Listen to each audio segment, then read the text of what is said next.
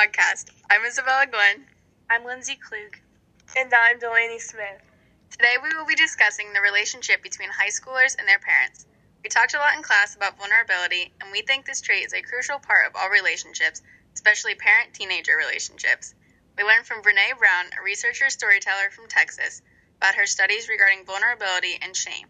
We know that vulnerability is not easy in all situations, and it takes courage to have it, but Brene Brown taught us the importance of standing up to that fear and taking the risk of showing yourself to others. So we sat down with both a parent and a high school student to receive their opinions and to hear their own experiences. I am here with Claire Prather, a senior in high school, to discuss her relationship with her parents involving vulnerability and shame. Claire, do you feel like you are able to openly talk with your parents about anything? Yes, I feel like I'm very able to openly talk to my parents. It hasn't always been that way, but as I've grown over high school, our relationship has grown a lot to the point where I feel as if I can say anything. Are you ever scared of being judged by your parents? No, my parents know I'm weird, so I wouldn't be scared of that kind of judgment. Sometimes I'm scared of being judged because I'm a perfectionist and I don't like to disappoint my parents. And the most thing that I would probably be judged about would be my grades with my parents, but they're usually pretty understanding. All right. Do you think your parents often know how you are feeling? Yes, I think they do often know. My mom can usually tell, by any of my moods. If I do anything, if I seem sad, she'll somehow always know. My mom probably more so than my dad, but they're always there to make me feel better no matter what. And do you feel like your parents are open with you? Yes, I do feel like my parents are open with me. We have a pretty open household in general with my brothers as well. So I feel like my parents are open with me and will tell me if I ask. They don't necessarily tell me everything if I don't ask, but if I ask, they'll tell me what's wrong. Okay, and final question. What is your definition of vulnerability? My definition of vulnerability is having the confidence to be able to talk about any feeling and to talk about any feeling, not necessarily not feeling shame, because some people do, and that shows that they're more vulnerable. I think it's just having the power and confidence to share anything. Okay, thank you so much, Claire, for sitting down to talk to us. You're so welcome. Thank you.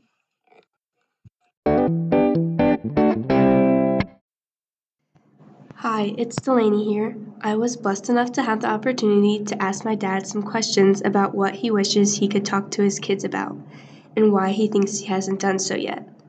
I also asked him what he wished my brothers and I would be more open to talking to him and my mom about.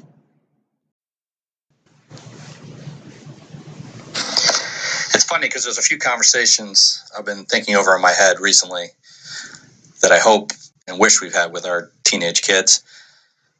Very practically, as I see them growing up and becoming more independent and going off on their own, there's been a lot of questions about personal finance, and I don't think we did a great job, at least at this point, of teaching the finer points.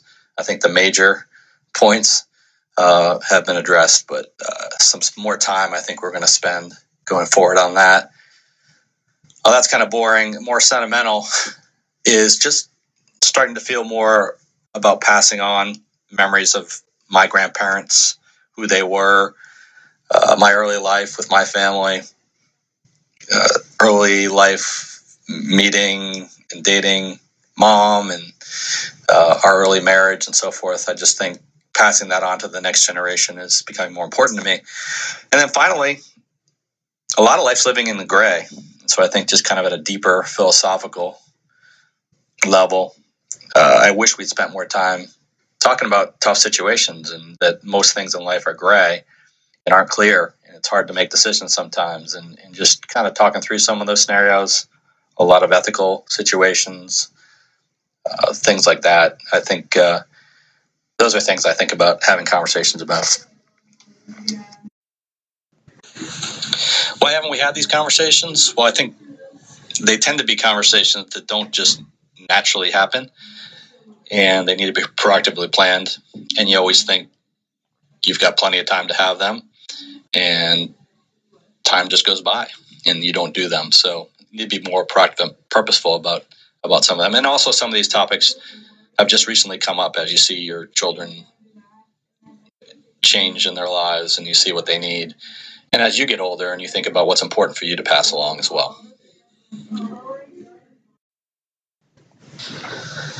There's nothing specific I'd want to know about my teenage kids. It's a more general thing, which kind of goes to a fear I think a lot of parents have.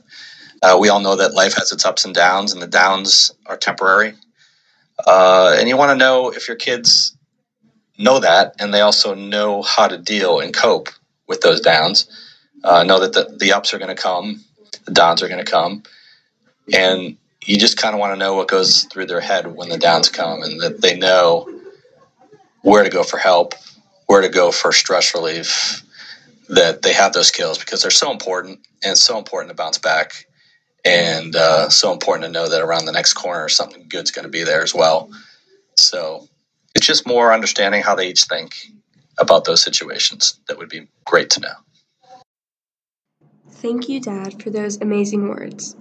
I think this is a very important topic to talk to your parents about and for parents to talk to their kids about, since everyone has things that they want to tell people but are unable to. Being vulnerable as a parent helps your kids know that you are truly there for them and reminds them that they can be vulnerable with you as well.